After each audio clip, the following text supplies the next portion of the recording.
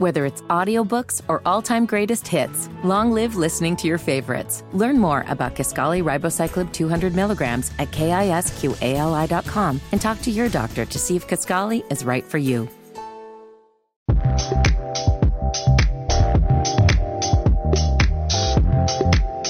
Welcome back, folks. It is a Monday here on the Wes and Walker Show, Sports Radio 92.7 WFNZ. Keep those texts coming. Big news just dropped, 704-570-9610. Frank Reich will be giving up play calling responsibilities to Thomas Brown. And I know that I spoke about this before when he took the job.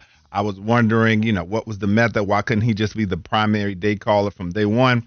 But now you get your chance. It's your show now.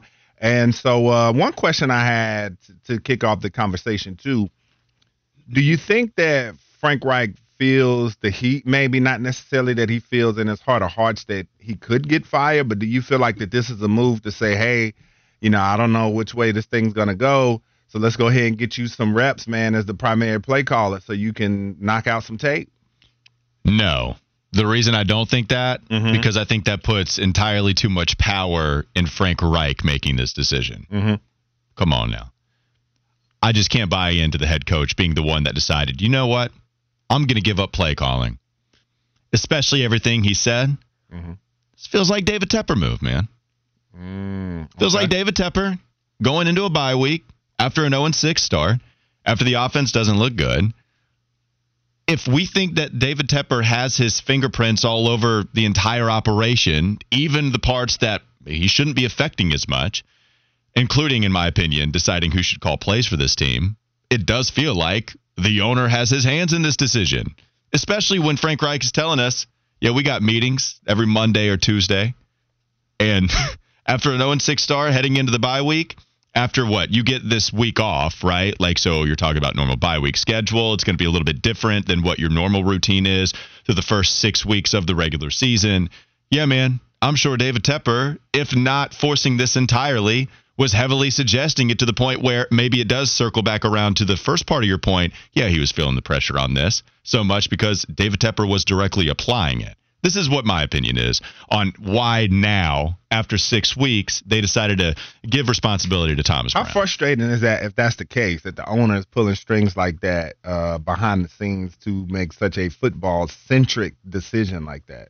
It's frustrating to me. Yeah. I don't want it. I don't know if this – does David Tepper have the kind of resume that suggests he knows what's best for this team in terms of who should be calling the plays? That's very X's and O's, very football mindset driven. This isn't who's going to be the face of your franchise, who you're going to select at QB, even though I would say that should be the GM making that decision first and foremost too, right? But you could understand a little bit more so as to why the owner would want this player over another. Same thing with the Charlotte Hornets selecting this player over another at number 2. When you have that big of a decision to make, then I could see why the owner would want to dictate, at least suggest what way you should be headed. But with the play calling duties, who should be calling those plays? Yeah, look, a lot of people agree. A lot of people want Thomas Brown to be calling the plays. So everybody's going to be happy about this. People might even commend David Tepper for forcing this decision if it is indeed David Tepper forcing this decision. But it's still not the process that I like and how a team is run. That's not anything that I want my franchise to be about going forward. All right, man. Well, this is certainly going to be a hot topic this week. We're going to get more and more into it as the week stove hot unfolds. But now it is time to go to the campus. Coda. All right, college football this weekend. Not a sterling slate of games, but still a lot of questions starting to get answered. And so we're going to start it out like we do every Monday, man. Let's get this overarching view of the weekend kicked off. Who's your biggest local winner? It could be a player or it can be a team. It's North Carolina for me. Now, they played a little bbit too much at the end of this game. They still won by 10. It was like, can we feel good? It was hilarious to hear Sean McDonough continue to just say, hey, they're about to go 6-0. It was very matter of fact when there were still plausible scenarios to see how Miami could come back, especially after what happened with Miami the previous week. But no, it's North Carolina. And Wes, it's not even the fact that they got the victory and the way that they were able to put up 41 points. It's how they did it, where Drake May, certainly early on, was not connecting. The completion percentage has been there for Drake May all season long. Over 70% of his passes completed, and he's throwing the ball downfield. It's been astonishing. He was throwing the ball downfield in this game, but he wasn't connecting at a high rate at the beginning, and then he started to. The real big win, even if you want to go to head coaching figure, player, whatever, it's North Carolina, and then it's Mack Brown, and then it's Tez Walker. That guy is a difference maker.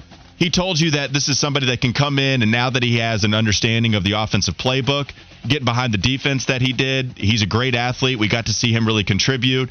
I thought North Carolina was the biggest winner because they beat a top 25 ranked team. They should have been undefeated if Mario Cristobal just kneels it in the previous loss to Georgia Tech, and it seems like they have a real difference maker. Drake May in the second half specifically was very good. I thought they were the biggest local winner. All right, well, since you picked three different things, I'm going to go in a different direction because you took one of mine when you said Tez Walker. I was going to say Tez Walker was the biggest one. Damn. No, it's all good. So I'll go in a different direction, though.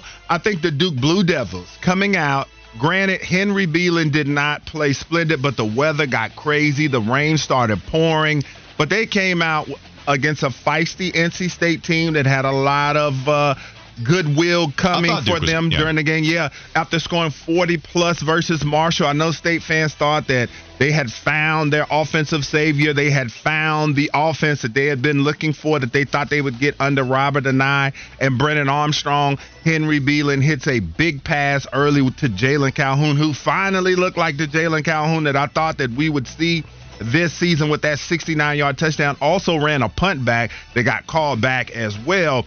But Duke came out, manhandled NC State after they made the early turnover, ran for 194 yards as a team. Jordan Waters had 123 yards rushing. MJ Morris got an interception off of him. And this Duke defense, they were just dominant. That's all you can say. They held State to 4-15 on third downs. And so also, too, when you go look at this Blue Devils defense, man, they just get after you. 3 sacks, 8 tackles for loss. As I said, the aforementioned interception.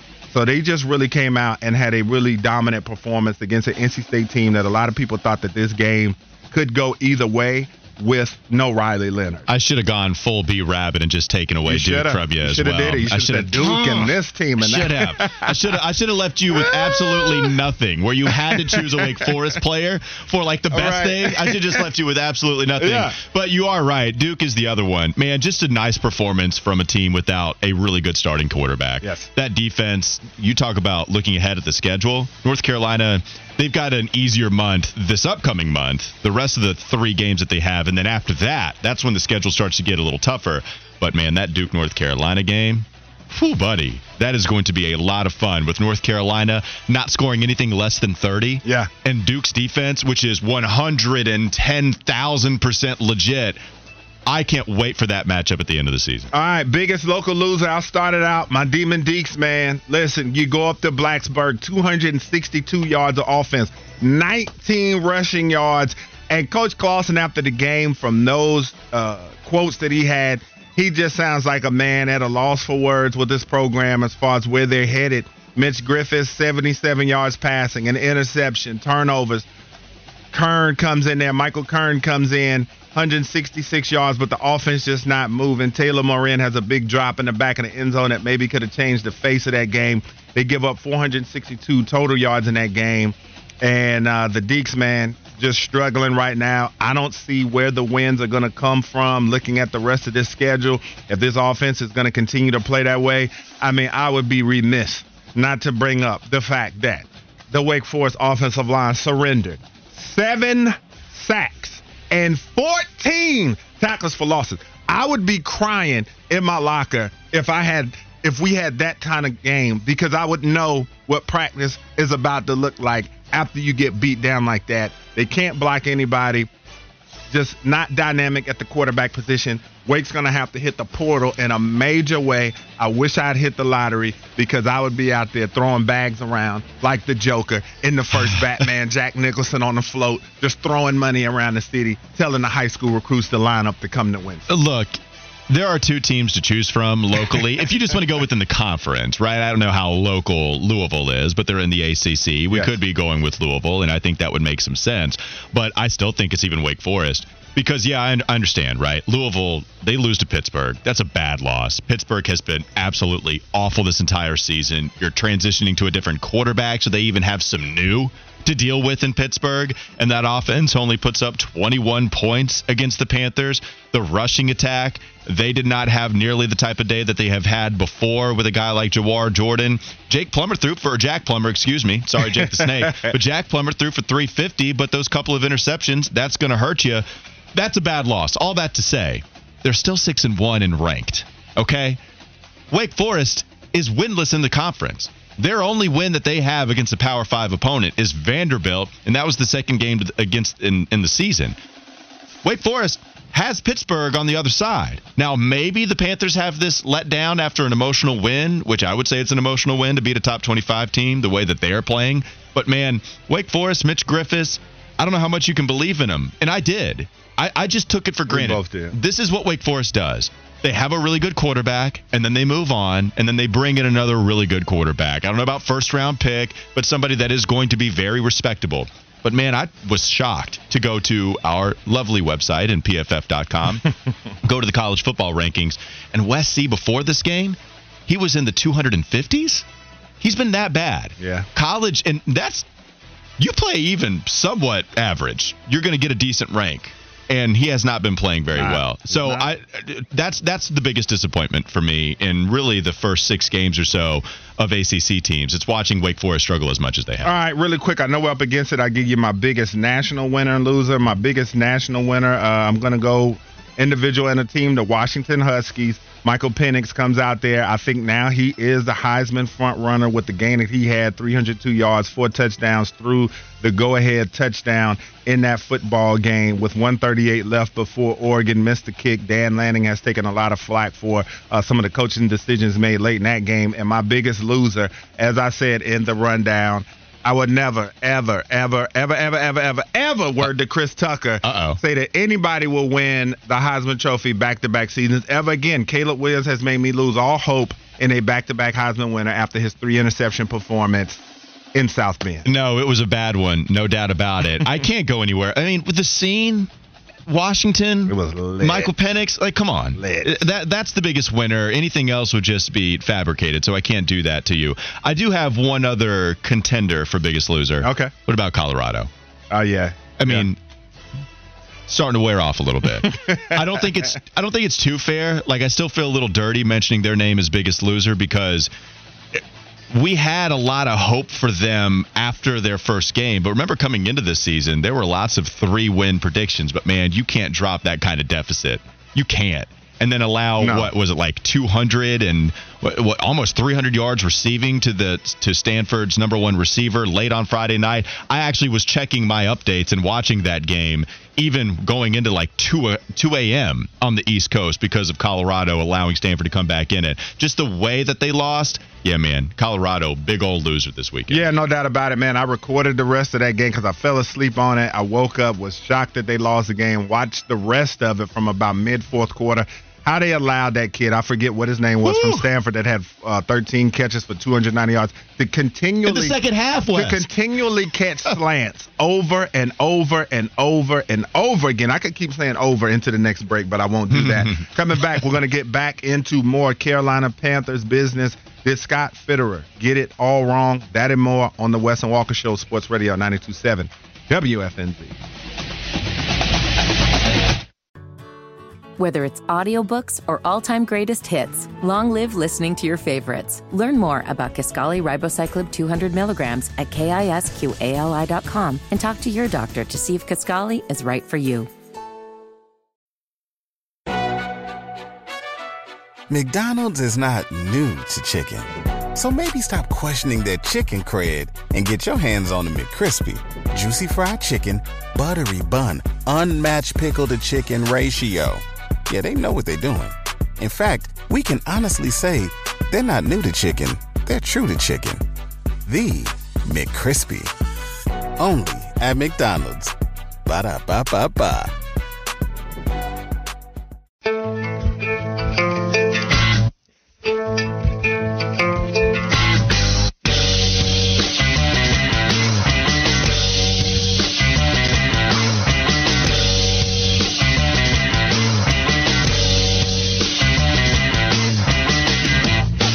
Wes and Walker Sports Radio. You're listening to 92.7 WFNZ. Told y'all about the news reported within half an hour ago, I should say. Thomas Brown will now be your play caller moving forward for this Carolina Panther offense. Tom Pelissero had it first that Frank Reich was giving up play calling duties heading into the bye week for the Carolina Panthers. We want to hear your thoughts on it. 704-570-9610. Again, the number is 704-570-9610. So I started jotting down some pros and cons with this move here, Wes, and let's see if you agree with me, all right? Okay. All right, let's go to the pros first because we want to give you the good, man. Let's go to the pros.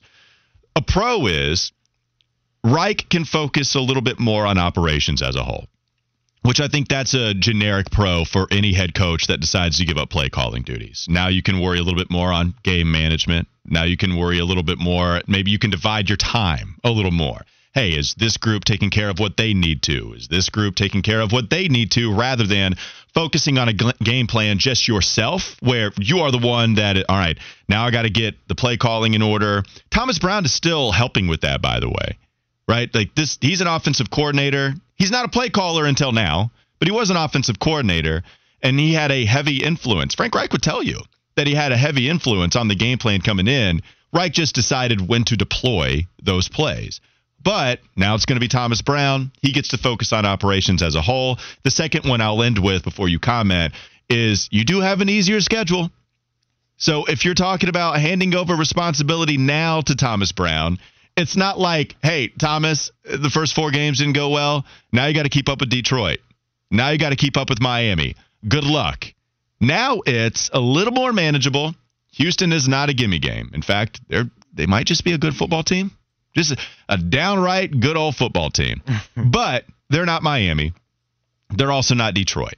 Chicago, they're not a good football team. Okay, I know they flirted with beating Minnesota, but we know that that's not a great football team. And so Thomas Brown gets to have his second game against them, Indianapolis as well, which that's not what you had as a gauntlet at the beginning of the season. Those are a couple of pros. Reich gets to focus on the operation as a whole. And if you are going to give away the duties now, Wes, this schedule does get a lot easier with a bye built in instead of having to face some of the tough teams you had the last couple of weeks. I agree with you on both fronts. I mean, obviously, it's natural that once you give up a big responsibility like play calling and all of the planning and film watching and all of the preparation that goes into that, it's definitely going to free him up to be able to do other things. And so I think that helps. And then I'm with you 100% as far as the schedule goes as well. It's an advantageous slate as far as just quality of opponent. I mean, these aren't going to be gimme games by any stretch of the imagination. There's not such a thing for the Panthers. There's not at all. When you're 0 for nothing is a gimme, okay? But these are teams that are struggling football teams as well. Now, Houston, like I said, they're playing good football, but when you talk Indianapolis and Chicago, right before you get to Dallas, then these are some football teams that are, I think, suitable to test out a new offensive coordinator, and especially a bye week. You can get in some of the main things that he wants to be able to do and really get the team prepared and acclimated to their new offensive coordinator. Yeah, Ashby from Lancaster, sorry, Fitty. Ashby from Lancaster said, don't do that, man. Already coming up with excuses for Frank. Poor excuse for a head coach. We need a coach like Robert Saleh, Mike Vrabel, Steve Wilks. and Dan Campbell. I don't know if I'm solid. Yeah, okay. You know, I mean, they did. He's embarrassing they got a big good win QBs. Robert Saleh told you that they've played a lot of good QBs and they've embarrassed all of them. No lies told there. I don't know if I'm creating any excuses for Frank Reich. I'm saying these are pros for Thomas Brown to come in and handle play calling duties at this point. Sometimes the fans, the Texas, they can get a little, off the beaten path. Let's move on to a couple of other texts. 704-570-9610. Scrolling. Nate Dogg, love the name. Nate Dogg said he doesn't have to micromanage the plays anymore. We do have 980 asking a question here, Wes. Are we comfortable saying that the Panthers have the best QB in the division? There's a lot of people that don't think they have a good QB, just plain and simple. We got 980 asking if they have the best one in the division. That goes a little bit to our point, though, at the beginning of the show, saying they have not been good down there in New Orleans. And Atlanta, that offense that looked like it was going to be the number one rushing attack. Desmond Ridder runs hot and cold, but, man, it's not anybody that you can trust by any means. Yeah, no, I would still, go Carr right now, even though because that offensive line in New Orleans, they need help with that as well. I think Bryce has still got a little bit more to go. Before we can give him that title. But none of the quarterbacks that you speak of are just playing exemplary football. There's nobody I don't think there's going to be on a Pro Bowl roster this season as well. And then, Baker Mayfield, they got smashed yesterday just when you look at his numbers on the surface. I mean, 7 touchdowns and 3 picks. He's playing decent football too, but they've got a winning record, as do the other teams in this division. So I think that for right now, no, but I think certainly – with time, he will be. Okay. We got to a couple of pros. There are still some out there. You can give me some pros and cons as well if you want to on the text line. The other cons that immediately came to my mind, one, it's the obvious one. How much changes? Because you still have a rookie QB that's about to play his 6th game in the NFL because Andy Dalton started against Seattle. So you have a rookie QB still. You have Adam Thielen as the only weapon you're really afraid of in the passing game. You have an offensive line that has not been good by any stretch. They protected for him a little bit in the first quarter, and then you got to see Bradley Chubb still get some pressure. Christian Wilkins, interior. I'll tell you this. I called that. I picked him up.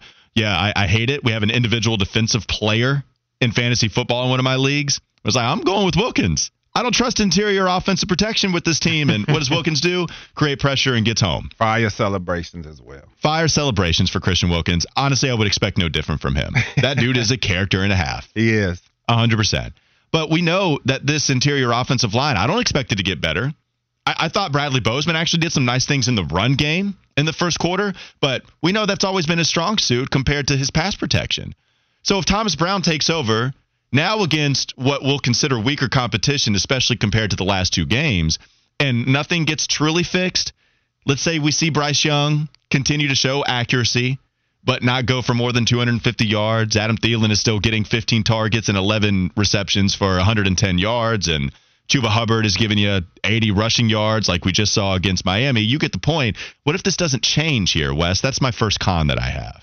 Yeah, then the optics are going to look terrible, and it's going to really look like a franchise that has no clue what they're doing. If you bring them in and the play calling is still very similar and nothing's changing as far as production is concerned, and that's not to say Thomas Brown is going to come in here and flip a switch and they're going to be dropping 35 to 40 on people every single week. But people want to see, I think when you look at it in its totality, 4 to 5 plays a game in a given football game to see a difference as far as philosophy. Are you going to come out and maybe you don't necessarily turn into Mike McDaniels and have your quarterback spinning one way and then spinning back the other way and throwing it, or faking a sneak and throwing it in the backfield? But I think there are going to be 4 to 5 plays that fans are going to want to point to and say, that's the difference with him calling these plays.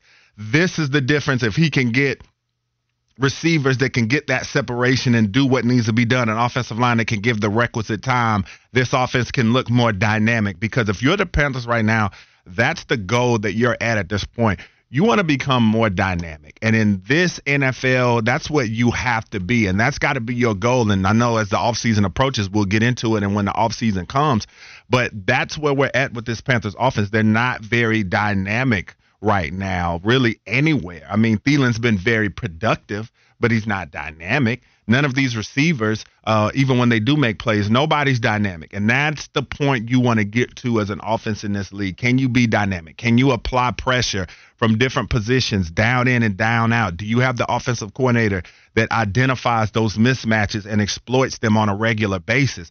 That's the type of players, and that's the type of philosophy you have to win in today's NFL. Another con that I have, I actually don't think this is going to happen, but Thomas Brown, real disciplined dude. You can hear it in his press conferences, like kind of a no BS type of guy. Really like the way that at least he talks about offense.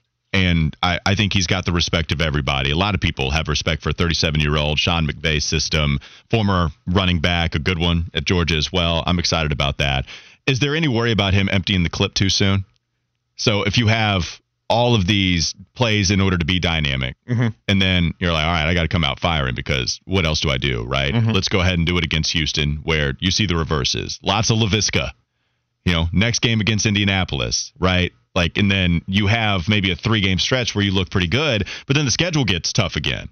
And so now, as you mentioned, you got Dallas, and then you have tougher even Tennessee. I mean, Tennessee's not going to be a walkover. We know about Tampa Bay's defense. We know about New Orleans' defense. Is that something that happens where you might look good the first 3 games? We get a little bit of a reprieve. Or, excuse me, relief, I should say. Wrong word. But you get a little bit of a relief in the middle of the season.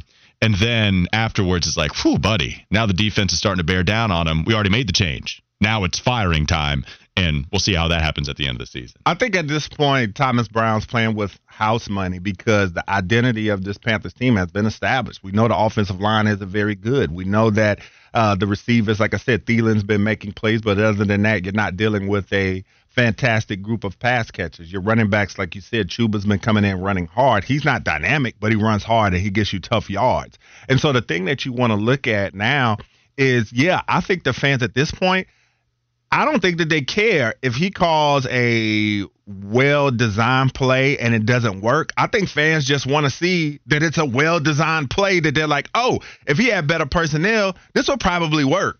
You know what I'm saying? Because at this point, you know what they are. You just want to see some creativity. You want to see something that fits into the mold of today's NFL. I keep using that term today's NFL, but I think that's what the fans want to see at this point because I know now if you're calling them in terrible situations, like if you're sitting at 3rd and 16 and you want to run some type of double reverse pass or something crazy or something that's just completely out of place for situational football, fans might give you a little bit of the side eye with that one. But other than that, I think he's playing with house money, and I think fans just want to see creativity on that side of the ball. And also, stop giving Laviska Shenault the ball on reverses, too. That's another. Oh, you don't like that? I thought we did like that. I just think he's – again, I just keep pointing to the word dynamic. I just think he's a slow receiver. Wait, but we liked this at the beginning. That was a praise of him. This is the first game I think we're saying that. I feel like he runs hard. You know what I'm saying? And there was some plays he had last year where he gave a little bit of he established some attitude as far as the physicality that he runs with. But it's just, man, after White keep handling the ball, he's getting 4 yards, 3 yards. It's like, come on, man. What are you doing here? Why? What of his skill set makes them feel like they need to continually try to work him in? I guess is what I'm saying.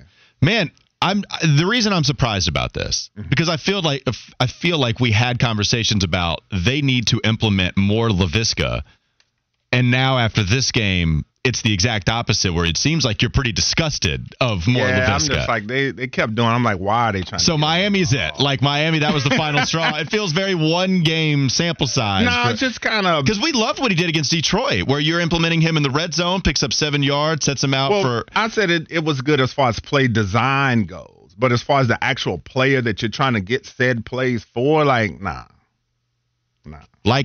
Okay. Yeah, you just want a different player in there, and 4-6 receiver. Okay. Give him the ball. I'm just asking. I'm honestly surprised. I'm just surprised. Something like if you had a Tank Dell, so to speak, you give him those kind of plays. Well, they don't, Wes. Or if you're gonna be a big guy, you got to break tackles like Debo. I wish they did. Laviska runs hard. Yeah, he does. He runs hard, but I'm not. No, he's not. He's not gonna, cut on a dime or anything like that. No doubt about it. I'm just surprised to see the Laviska take there. Another one, real quickly. Another pro, I'll say, about handing the reins over to Thomas Brown. If you were always going to do it this season, which I'm not so sure, Frank Reich, if things are working out well for the offense, then you don't change anything. So it doesn't mean that this was always going to happen. But if you at some point we're going to do it after an 0-4 start, you might as well just go ahead and do it now, especially with the bye week, right? Like if it was always going to happen after you get to this checkpoint and you're 0-4, the offense looks atrocious, then it does make sense if you are forced to do it at the very beginning of the bye week so that Thomas Brown can get ready as much as possible before you have Houston, Indianapolis, and Chicago on the schedule for the next 3 games. Yeah, I was completely lost in what you just said. I know you were. You were laughing. I was reading the text line. Okay, what? Just tell me what you just said again. What'd you say again?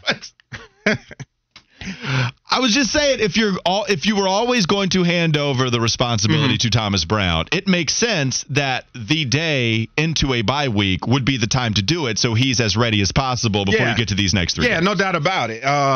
I'm with you 100% on that, because also there are going to be some differences, because there are some things that Thomas Brown was, he's got in the clip, so to speak, that he's been waiting to unleash, and he's, it might have been some plays that he went over with Frank and maybe Frank didn't like it or different things like that. But there are some things that I feel like he has in his stash that he was waiting for this day. And so I think that when you do get that bye week, he will get a chance to implement some of that stuff, get some of those guys up to speed on some of the differences that he wants, because I'm sure there's differences. Otherwise, why do you bring them in? There's got to be some differences in Thomas Brown's philosophy, how he wants to do things. And I would assure you he's got some plays that when he's looked at how this offense works together in unison, that he's had some plays that he feels like could possibly work, that maybe they haven't been implemented, or maybe he's just been waiting for that chance for him to be the primary guy. And so that's going to be an interesting part of this as well. And I think this is a great week to do it. Is there anything on the text line you wanted to share? What was funny? What else would you have for us? No, it's not anything that's funny. I was reading some of the responses people had with Shenault. Man, the brain works funny sometimes. You get focused on one thing, and then it's like everything else. No, I'm at it's like Shenault is. Yeah. No, yeah, people saying stuff about Shenault and also about Thomas Brown calling the plays or whatever. And a lot of people are agreeing with you, saying that Tepper made this move that they feel like. And then there's people who are insulting Laviska in ways that I would not. Okay, there you go. Sounds good. That is Wes Bryant telling you about Laviska Shenault being, is he a Jag? Or is he worse than a Jag? He's a Jag. Okay, there you go. Steve Smith, word to 89. It's Wes and Walker. Let's shrop it like it's hot before we get to 72. Some props, if you will. Go ahead, shrop it. All right, so I'm just going to go down this long list here of headlines. So, Damian Harris is out of the hospital from last night's game. Quote, he will be fine. Moving on to college basketball. Kansas, clear #1 in AP preseason poll. Brock Bowers is having surgery after his ankle sprain. So that's a massive L for Georgia right there. It is indeed. And cricket and flag football are being added to the 2028 Olympic sports. Oh, flag football. I think that'll be interesting to put to it, just like how they've added 3-on-3 basketball in the past years recently. So, but anyway, as far as that news goes with Kansas being #1, I mean, what else do we expect? But Duke is #2. And then the Tar Heels, when you check out this poll, they're at number 19. So that's an interesting part about that. College basketball right around the corner. All right, yeah, 3 ACC teams, I believe, in the top 25. We'll see how Fitty's Heels can move on up from that 13. Ranking. Miami number 13 as well. All right, let's move on. We have the Schropp Prop results coming up next. Sports Radio 92.7 WFNZ.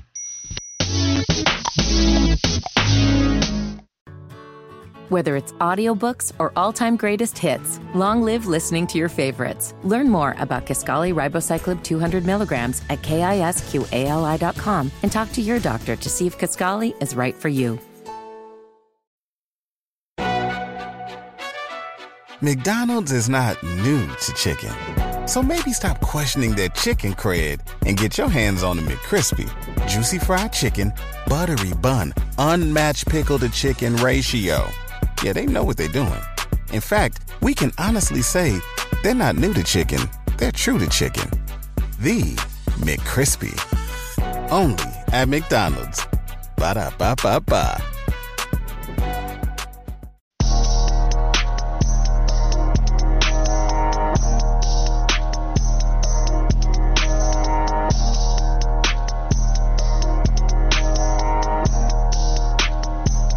It's a segment we debuted a couple of weeks ago. The Schropp props, the over-unders we bet on with Adam Thielen over-unders. We had a Brian Burns, a key over-under with Brian Burns that dictated a winner because me and Wes, we agreed on literally everything else. It was all going to come down to whether Brian Burns got just a half sack. He wasn't able to do it. Spoiler. I ended up losing. But I'm not going to tell you any more about the details. That's up to Schroppy, who is in charge of the Schropp props. Go ahead, Schroppy. Let's hear the results.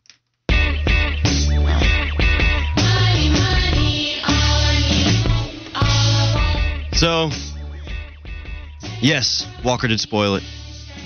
Wes did get the dub. So you guys are tied at 1 apiece now for Schropp's props. So, tight race going into week 3. Mm-hmm. But no, so let's go ahead and look at the numbers. Just kind of remind people what the lines were at and what they ended up with. Adam Thielen, his line before the game was at 5.5 receptions. All of us took the over on that one. He ended up with 11. All right, so let's just stop here because Adam Thielen is going to hit the over on every single mark that we get for the rest of the season. So let's talk about this real quickly. How impressive is it what Adam Thielen is doing right now compared to how much of it is a byproduct of him being the only receiver that Bryce Young is going to throw to, and all the targets are funneled towards the guy coming out of the slot? I think there's definitely a lot of that at play here. And you look, he's been targeted 59 times, but it's hard to argue with 49 receptions. And I think part of it is, I think Adam Thielen was rejuvenated. He's had health on his side. And I've always been a fan of his because, for one, I always start with the swag. I feel like his on-field swag is pretty legit. But other he's than a talker. Yeah, and just the way his uniform, like what he wears, the face mask, the visor, all the stuff, man, he looks pretty sweet out there. But I think this is the guy who understood the assignment. He knew, I'm coming to Carolina. I'm going to be the number one guy. Let me prepare myself to be a number one guy. And he has been in his heyday that. And I think that I just thought when he came over playing with Justin Jefferson and the numbers that he put up, getting 70 catches for 700 yards, playing next to a guy that's targeted as much as Justin Jefferson is, I felt like 70 catches last year with 6 touchdowns and 700 yards. I thought as a number 2 guy, I thought that was going to translate well to him coming to a team and being the number 1 guy because he played in all 17 games last year. And I just felt if he was healthy, he was going to be the de facto guy, and he's been making the most of his opportunity. Oh, yeah. Look, this is no shade. If we didn't have Adam Thielen in the passing game, then we would have 0 passing game in Carolina. So the fact that he's bringing in all of these catches, it's fantastic. The reason I didn't think Adam Thielen was going to hit 1,000, he's going to hit 1,600 maybe. But the reason I didn't pace for 1444. Yeah. Well, and again, how many catches is he on pace for? Is he going to lead the league? I mean, it's going to be Tyreek Hill, Justin Jefferson with 2,000 yards and 1 million catches, and Thielen is going to have that number of catches, but he's going to have 1,400. Because it's not that he's Jarvis Landry out there. I won't do him the Jarvis Landry dirty, but I will say that he's not. I mean, he has the big play in the 27, but mostly it's just get past the sticks. So with Adam Thielen right now, I thought that his production would be a little mitigated by the fact that they're going to throw it a little bit to DJ Chark. Hayden Hurst has been non-existent. No. Just not doing anything. I'll take the L on that one. Well, I mean, but this is how it is. Like, it's just Hurst is a non-factor. DJ Chark, for the most part, a non-factor. Mingo had, 2 catches yesterday? Mm-hmm. TMJ not involved. They forget to play him, and then when he is in there, he's not going to bring in any receptions.